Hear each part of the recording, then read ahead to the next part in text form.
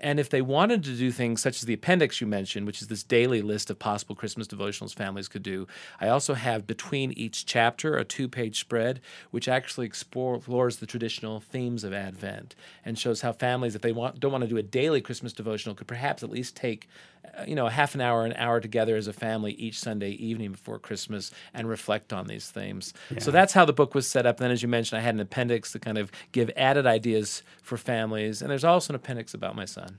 It was a beautiful story. And I kind of felt like after we were done, we kind of hung out for a while. I'm reading the book and I was like, gosh, I feel like I know your family. Dude. Yeah, I know this guy. His kids, I'm wondering how they're doing. Yeah, and just so our listeners know why there's an appendix about my son has autism.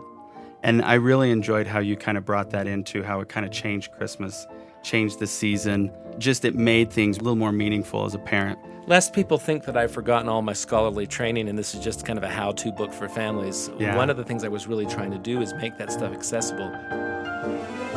Welcome to LDS Perspectives Podcast, where we explore aspects of LDS doctrine, history, and culture. Digging deeper and having a whole lot of fun. Learning about things that affect our lives and our faith. We are everyday Mormons sharing extraordinary conversations. Hello, I am Blake Dalton, your host for this episode of the LDS Perspectives Podcast. Today I'm here with Eric Huntsman, author of the book, Good Tidings of Great Joy. Thanks, Blake. Thanks for having me today. Glad to be here. I am so grateful. This has been a great book for me to read and to look over. Just a little bit about Professor Huntsman. He received his bachelor's degree in classical Greek and Latin from Brigham Young University, his master's and PhD in ancient history from the University of Pennsylvania. He joined the faculty at BYU in 1994 and later joined the religious education department in ancient scripture in 2003. That's right. I started in classics. So for 9 years, I was teaching Greek and Latin, Greek and Roman history, mythology, all that pagan stuff. As I joke with my old colleagues, then I got religion, went over to religious education, and began to teach ancient scripture, where I specialized in New Testament.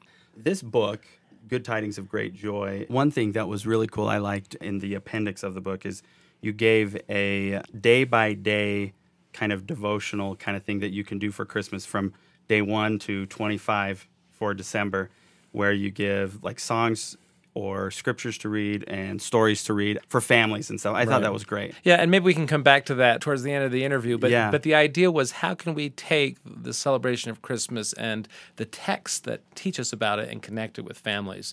So the book itself is divided into 5 chapters. So I take the 4 chapters that deal with the infancy story, Matthew 1 and 2, Luke 1 and 2, and then I have a 5th chapter, which are Book of Mormon witnesses of the divine conception, miraculous birth of Jesus. And so that's how it's set up. The reason I chose the 4 chapters to start with is the traditional Advent season is the 4 Sundays before Christmas. Now, a lot of Latter-day Saints, unless they come from Germany or served a mission there or have Lutheran or Catholic friends, may not be as familiar with Advent, but it's a wonderful custom that arose in the Middle Ages, which is celebrating the Advent or the coming of Jesus Christ into the world. And so I set the book up in such a way that an individual or families could read 1 chapter a week for the 4 weeks leading up to Christmas. And if they wanted to do things such as the appendix you mentioned, which is this daily list of possible Christmas devotionals families could do, I also have between each chapter a 2-page spread, which actually explores the traditional themes of Advent and shows how families, if they don't want to do a daily Christmas devotional, could perhaps at least take a half an hour together as a family each Sunday evening before Christmas and reflect on these themes. Yeah. So that's how the book was set up. Then, as you mentioned, I had an appendix to kind of give added ideas for families. And there's also an appendix about my son. It was a beautiful story. And I kind of felt like after we were done, we kind of hung out for a while. I'm reading the book and I was like, gosh, I feel like I know your family. Dude. Yeah, I know this guy. His kids, I'm wondering how they're doing. Yeah, and just so our listeners know why there's an appendix about my son has autism. And I really enjoyed how you kind of brought that into how it kind of changed Christmas, changed the season. Just it made things a little more meaningful as a parent. Lest people think that I've forgotten all my scholarly training and this is just kind of a how-to book for families, One of the things I was really trying to do is make that stuff accessible. But in the narrative section of each chapters, it really is a serious, almost section-by-section explication of the text of Matthew and Luke and gives the historical background, what was going on. I explain words with their Greek origins and really try to give more context than perhaps we have. The way it works for me, in fact, in the the introduction, I tell this story a little bit. I was originally, as you mentioned, in classics teaching Greek and Roman history. But, avocationally, I wanted to use my Greek and my history to understand the Bible better. And so this was just something that grew for years even before I wrote the text. I would always pull out all these commentaries in December and really study the infancy narratives. And there was one particular year where Christmas Eve fell on a Sunday, actually. Oh, okay. And it's a little awkward because we have all these family traditions, but they weren't all Sabbath friendly, Yeah. But it ended up being one of the most beautiful Christmases we've celebrated because a lot of the fun and busy stuff we usually do on Christmas Eve, we had to do on the 23rd, which was Saturday. And then Sunday morning, I was bishop at the time, we only had sacrament meetings, so we went and celebrated Christmas as a Word family, had a wonderful Christmas program with music and scripture reading, and then we came home. And, we lit the candles and we put the, hot apple cider on the stove and the house was filled with the smells and the sounds of Christmas time. And I pulled out my commentaries because I thought, I'm going to study the birth of Jesus. And it seemed so sterile compared to the feast I just had with my Ward family. And so I closed my commentaries and put them away. I said, I'm just going to read the text. And I read Matthew 1-2, and I read Luke 1-2. I mean, you don't usually have that much time on Christmas Eve to read all 4 chapters. And there was some beauty there. And I thought, I'd like to share this. Not just the scholarly background, but the experience I have just had with the word of the Lord. And since we can't always cram it in on Christmas Eve, this idea of spreading it out over 4 weeks. So the way I envision the book is the way I kind of try to do it. I do a lot of studying on my own, and then I take some of that and share it with my family. And so someone may want to read this book on her own or his own, but then maybe take some of the things that they read or some of my ideas in the appendix so they can have some family celebrations of Christmas. So it really is a hybrid work. I don't know if you'd call it devotional writing, biblical scholarship, gospel scholarship. It's a little of all of that, I think. Let's just talk about a couple things here, like you were saying with the scholarly aspects of it. You talk about how the 1st and 2nd century Christians, they kind of felt like celebrating birthdays were pagan, and that was kind of a improper practice. So tell us a little bit about how Christmas became acceptable, or it became acceptable to start celebrating Christ's birth. Well, it's interesting because nowhere in the Bible, in the New Testament in particular, is there any injunction to celebrate the birth, death, or resurrection of Jesus. It's implicit, but it never says thou shalt celebrate Christmas. In fact, there are some very conservative Christian groups, the Puritans who settled New England, the Jehovah's Witnesses today, who don't celebrate holidays at all because they're not in the Bible. The first Christians, as far as we can tell, celebrated the Lord's Day. That became their Sabbath, where they celebrated the sacrament each week and sang and testified to each other. Some of the earliest Jewish Christians continued, it appears, to celebrate some of the biblical feast. In the book of Acts, Paul hurries home to Jerusalem to celebrate. It says Easter in our King James, but it actually means Passover. So that's kind of an English rendering. But they didn't really celebrate holidays. And as you noted, birthdays certainly weren't celebrated by Christians because this was a very pagan custom. In ancient Egypt, you would celebrate the birth of the god or the marriage of the god or the birth of Pharaoh. And particularly in the context of 1st century Christianity in the Greco-Roman world, it was the birth of the emperor, the wedding of the emperor, the accession of the emperor, the death of the emperor. And so this was seen as actually a form of soft idolatry, that you should only be worshiping God. There was nothing that encouraged the early Christians to do this at all until the 200s, the 3rd century probably. And then there's the sense, well, if you can worship the birth or the great events of a false God, why can't we do it for the true and living God or for our Lord and Savior? And so that's when they began to slowly move towards this idea of celebrating the birth of Christ. And then, of course, the question was, when was he born? And so there's this issue of when they celebrated anciently, why we celebrate. With that, as we're talking about the birth of Christ, there's some things that you pointed out and talked about in your book, and I just want to ask about, there's 2 books that talk about the birth of Christ in the Gospels. Matthew covers it and Luke covers it, and they cover different aspects of it. Is there significance in the fact that Mark and John don't necessarily cover it? They kind of leave it to Luke and Matthew to talk about it? Well, the majority of New Testament scholars believe that Mark was the first gospel written, probably in the mid to late 60s. Matthew appears to be the second one. After that, probably in the 70s. Luke after that. And then the usual dating of John is much later in the 90s. So some of this has to do with when the Gospels were written. If we presume that Mark was, in fact, the first gospel written, and if, as some have argued, Mark, the evangelist, was actually representing a lot of the testimony of Peter, he was reflecting what Peter preached. And if you look at the speeches of Peter in the book of Acts, it always starts out, God sent his Son, who went about doing good, who suffered, died, rose again, and ascended into heaven. This is what we call the apostolic kerygma, the proclamation. And that's how the early apostles preached. And the Gospel of Mark actually follows that very outline. And so it starts with Jesus' baptism because that's when the ministry began. That's when he went about doing good. And then a full third of that gospel has to do with the suffering, death, and resurrection. In the Gospel of Mark, the witness that Jesus is the Son of God is God himself. If you look carefully at the Markan baptism, when Jesus is baptized and rises out of the water and the heavens are ripped asunder, the voice from heaven doesn't say, "This is my beloved Son." That's Matthew. It says, "Thou art my beloved Son." It's this personal witness to Jesus from God his Father. That he is the Son of God. And so it is God's own testimony that is the Son, which is validated by Jesus' authoritative ministry as he works miracles, which is another book for another time. What most of us think is that Matthew, writing later, used the basic outline of Mark and wove into it material that Mark didn't have. A lot of sermons, for instance, the Sermon on the Mount, and some sayings of Jesus that Mark didn't have. What's very interesting about both of the infancy narratives, Matthew 1-2 and Luke 1-2, is they bear all the signs of having been written last, not first in their Gospels. It's almost as if Matthew had followed Mark's outline, written the story, and then went back and wrote a preface. Either Matthew, as he finished this work and ends it on this high note of what Jesus did for us, maybe he looked back at how it began and said, I haven't really answered the question who he was. Or perhaps the Spirit worked with him and said, something's missing from this story.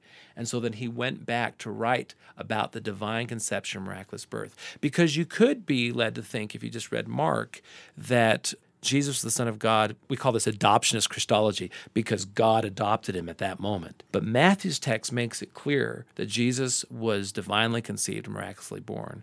And then Luke follows that basic pattern. Now, as for John, John has a much more cosmic perspective, and he has what we call a very high Christology. Jesus is the Son of God because he's always been the Son of God.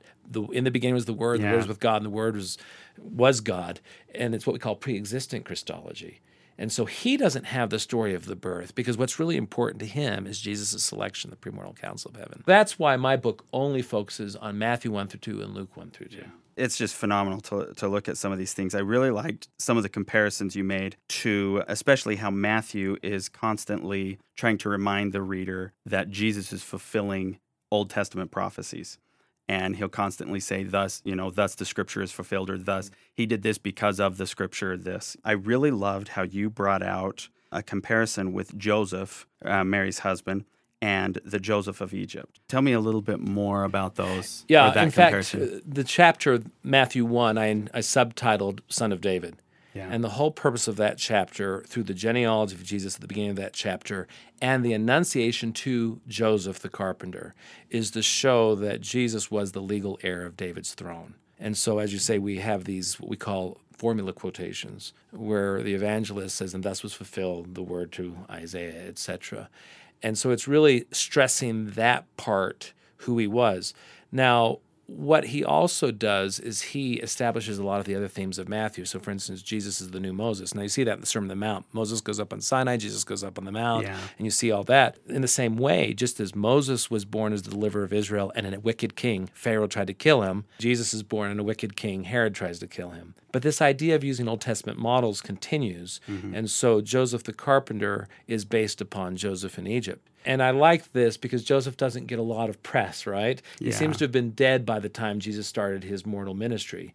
And so we only have him in the infancy narratives and not very much in Luke. It's mostly in Matthew.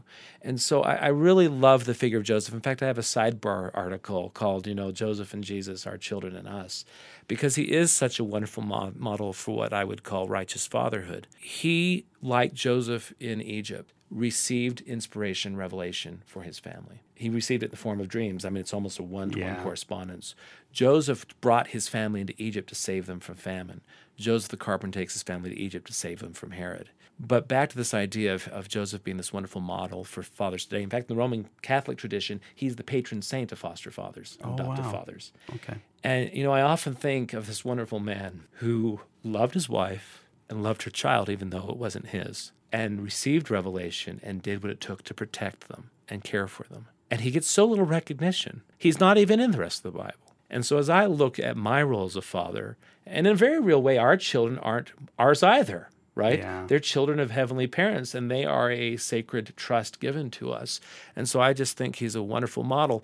I often say to my students, it doesn't matter how many books I've written or how many talks I've given or what I accomplished in my life. The two things I want to be remembered for at the end of my life are that I love Jesus and I love my family. So in fact, with Joseph, I always tell the young women in my ward and the young men, the young women should date a Joseph, should look for a Joseph, and the young men should be Joseph because Joseph is completely respectful. And I like you said the young men should be Joseph because traditionally we've put too much of the weight sometimes on the women to hold the standards, when really what we need to be calling is for young men to be men of God and men of Christ. And they need to be respectful to women. Absolutely. So it works both ways. As we're moving into a more egalitarian phase of history in the church, I think it's really important that we look at complementary relationships and egalitarian relationships working together. What Luke does in chapters 1 through 2 is he uses his characters as contemporary Israelites. So it's really fun because in Luke 1 through 2, you have three pairs. So you have Zacharias and Elizabeth, who are kind of Abraham and Sarah figures. Yeah. You have Joseph and Mary, and then at the end you have two prophetic figures. You have Simeon and you have Anna, who are kind of like Isaiah and Huldah the prophetess. And so what you have is it's actually Luke's way of linking his story with the Hebrew Bible. In fact, Luke 1 through 2 in Greek read like the Septuagint, the translation of the Hebrew Bible into Greek. Luke even mimics the style of the Old Testament to show that these figures are the bridge figures between God working through his people Israel and now is about to work through his son Jesus. Yeah. And so he really ties that together beautifully. And in terms of Mary being this Hannah figure, if you think back to Hannah in 1 Samuel 1, this is the woman who couldn't have a child, and she prays. She goes to the tabernacle, she prays, and the priest Eli, says your prayer will be answered. And she has a miraculous birth. Yeah. It's not a divine conception, but it's a miraculous birth. And she gives that child Samuel, who Shemuel means name of the Lord, name of Yahweh, not name of God, Shemuel, and gives him to God. And it's very much like Mary bringing Jesus to the temple and giving Jesus back to his father for his service.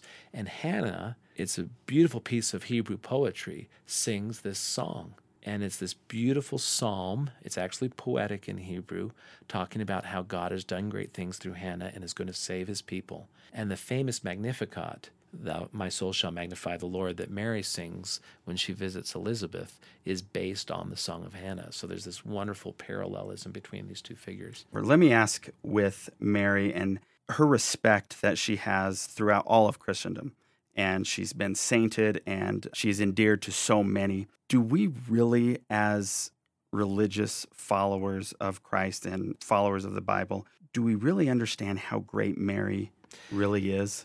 Well, it's interesting that you ask how we, including Latter-day Saints, treat Mary and whether we give her the respect or the appreciation we should. Interestingly, a lot of Latter-day Saints, like many Protestants, don't view her with as much esteem as, say, our Roman Catholic friends do or the Eastern Orthodox, perhaps some high church Protestants like Episcopalians and Lutherans.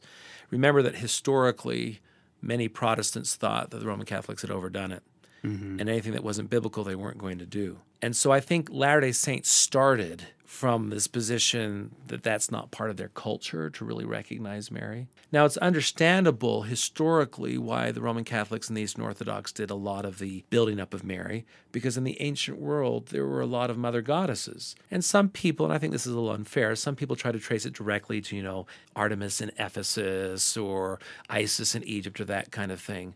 But what I would counter is, I would say ancient peoples were always looking for the divine feminine. Everyone wants mom. And because since the fall, our understanding of Heavenly Mother has been veiled and we don't have direct revelation, people are looking to kind of fill that void. But Mary is significant, and I think Latter-day Saints, after our Catholic and Orthodox friends, probably should hold her in more esteem than other Christians do, because we have the Book of Mormon and 1 Nephi 11, Alma 7, directly prophesy of Mary and of her role. Even though the Gospel of John doesn't tell the infancy story, it has this wonderful story in John 2. It's the first sign, a miraculous sign, turning water into wine, which takes place at the instigation of the mother of Jesus. And if you go into that story, and I've written about this in other places, I actually think the symbolism of water into wine is not just indicating that Jesus was Jehovah, the creator. He organized the elements. He can now reorganize them. I actually think the symbolism of water into wine is a symbol of the incarnation. The divine Jehovah that was spirit has become the man Jesus who's flesh and blood. And how does that happen? It happens through the medium of his mother Mary. Now, the divine conception, miraculous birth, as they're laid out in Matthew and especially Luke, let us know that Mary was a witness of Jesus' origins. John 19 puts her at the foot of the cross at his death, so she's a witness of his atoning sacrifice. We often talk of apostles as special witnesses of Christ, and they are. But if you were to ask me who the greatest witness of Jesus was, I'd say it was his mother. Who more than Mary knew that Jesus was truly the Son of God? And not just the divine conception. Luke even tells us in that account that every time shepherds or people came, she treasured those things in her heart, right? And we know from John that she watched her son die. And that was prophesied in Luke 2. The last of what we call the canticles in Luke, these little songs people sing, is the Nunc Dimittis, where Simeon prophesies that the little baby he's holding in his arms in the temple is the promised Messiah. But then he turns to Mary and prophesies of his death and says, "A spear shall pierce thy heart." I don't know if you've been to St. Peter's in Rome, but I'm sure you've seen a picture of the great Michelangelo statue of the Pietà. And that's a little bit of artistic license. The scriptures don't describe Mary holding the body of her son, but we can presume that happened. That was the practice, is when you take an executed criminal down from the cross, you deliver the body to the family. And that image of her holding her son in her lap, and the way Michelangelo portrays that is so beautiful, because in this moment of her greatest grief, and I'm sure some of our listeners have lost a child or lost a loved one, there's this serenity about Mary, that she recognizes that through her pain and her son's death is going to come eternal life. I think we should recognize and appreciate Mary. You know, you mentioned earlier that Mary and Joseph can be wonderful models, not just for our young men and young women, but for us as husbands and wives and prospective husbands and prospective wives. But Mary is such a wonderful model of true discipleship. Talk about more that Christmas day when you were reading the Book of Mormon. And what can the Book of Mormon do to help us? Well, it's interesting because when you get really into the biblical scholarship, one of the first things that commentaries on the infancy stories tell you is that Matthew and Luke disagree. Yeah. That there are problems here, and this isn't historically accurate, and this doesn't seem likely. But what's really interesting is if you were to go through the Book of Mormon prophecies, which I do in chapter 5 of the book, which I call Further Glad Tidings, and you see the things that are truly important. Mary is a chosen and precious vessel, and that Jesus was brought forth by the power of God at Bethlehem. You know, there are 5 or 6 elements there. Those are the things where Matthew and Luke actually do agree. And so the Book of Mormon gives us those most salient pieces that are critical for saving testimony. And then you go to the received Gospels and you see how those saving truths are part of beautiful literary tellings. Now, I'm not saying that the Gospel authors are manufacturing things, but I always tell my students, Scripture is theology, not history. And so a lot of times they use events and stories to teach greater theological truths. Matthew's not concerned about detail in the genealogy. He's concerned about illustrating that Jesus, through Joseph, is the son of David. And so then you can appreciate that more that way. There's tons of scholarship in the book, and you have read and studied lots and lots of things, classical writings and the Gospels. How do we take these and put it into our devotion at Christmas time and really make it matter to our families? Well, it's like I was saying as I was talking about Scripture being primarily theology and not just history. It's wonderful to have all of these details, but you can't eviscerate it. That Christmas Eve, when I was looking at commentaries, it was sterile. So even though there are a lot of things in our Christmas celebrations that may not be strictly textually based, it's not wrong to celebrate them. So I have talked for years about the difference of the Matthean infancy narrative and the Lucan infancy narrative, to the point that my daughter, when she was about 14 or 15, when we'd set up our nativity, she would separate all the figures and have a Matthean side and a Lucan side. Because the reality is the wise men were not there that night. They and the shepherds were never there. And so she could separate everyone that way. But that kind of takes the fun out of it. When we do our Christmas play that she and my son write, they put all those characters together. So what I've tried to do, once again, I told you how I wrote this book, is all the details are there for you for your study. But the Advent discussions between each chapter and the appendix with suggestions for daily Christmas devotionals, a scripture, a story, a carol, those are things that you can do that bring the spirit and the joy back into it. So I still say, celebrate Christmas with abandon. Just make sure Jesus is in it. And that's what's been so wonderful about our family celebration of Advent. We brought Book of Mormon and Latter-day Saint scriptures into it, as well as the traditional Old Testament scriptures. So it's really kind of an LDS Advent. And then every day in December, our family, instead of just doing a normal scripture study or prayer that night, we come together and we tell a Christmas story, and we read a scripture that's leading to the birth of Jesus, and we sing a Christmas carol before family prayer.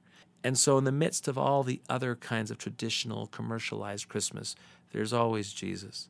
I mean, you probably notice I always call him Jesus and not the Savior of Christ, because he's a person, and that's his name. And particularly at this phase of his ministry, he's a baby. You know, the idea that the creator of the universe, the Almighty Jehovah, could come down and become a helpless baby, so helpless that he had to be in diapers, right? That's what swaddling clothes are. It's a miracle. It's one of the great mysteries of the history of this universe. And when you have that awe at Christmas, as well as the hallelujah and the joy of the birth, that's what I share with my children, more so than just the scholarship. I have found that I can teach a lot of interesting things about the scriptures and bring a lot of scholarship as long as it is anchored with devotional moments of truth and spirit. For our listeners, Eric has a blog that he writes. Well, it's called LDS Seasonal Materials. And so I actually have ideas for families that they can use at all of the holidays that tie them back to scriptural stories and gospel truths. And so a lot of this material is available free. You don't have to go buy the book, although I'd be thrilled if you did.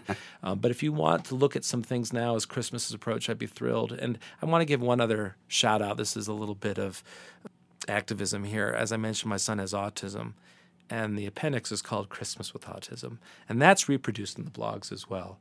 Not just children with disabilities, but people who are alone or depressed, have lost a loved one. This happiest season of the year is the hardest for so many. Yeah, it can be. And it's a time when we really need to bring the Spirit to people who can't feel it because they're overwhelmed by depression or loss, or in my son's case, autism. And we've found ways of helping him share that joy. And so I hope people who have family members or loved ones in those situations might take advantage of some of those resources as well. And we will post those links to the blog in the show notes for this podcast. My final question for you is, if you could meet anyone in the scriptures or in church history other than Joseph Smith and Jesus, who would it be and why? Well, you took Jesus off the list, did you? Because that's obviously the one I want to see. Exactly. I know. We've already talked about them, Mary and Joseph. It'd be great to see how they treat each other. I want to thank them for giving us Jesus. Here's what's coming up on the next episode of the LDS Perspectives podcast. All right, so in Doctrine and Covenants 24, Joseph was told that in temporal labors, that's not your calling. You know, I always thought when I read that scripture, that is the one revelation you don't want to receive. By the way, you'll never have money and you'll always struggle. Right. And so, they've been struggling up till now, and they're just told, hey, it's going to continue. And so Joseph, sow your fields, and then go back to Colesville and to the Saints in New York. And you'll have to look to them for support. It's being made clear to Emma and to Joseph that they're going to continue to struggle financially, that because they are going to be devoted to the ministry, that they will have to look to others often to help with their temporal affairs. And we see that throughout Joseph's life, that he does have to depend on the generosity of church members to provide for his family. And that's told to him quite explicitly here.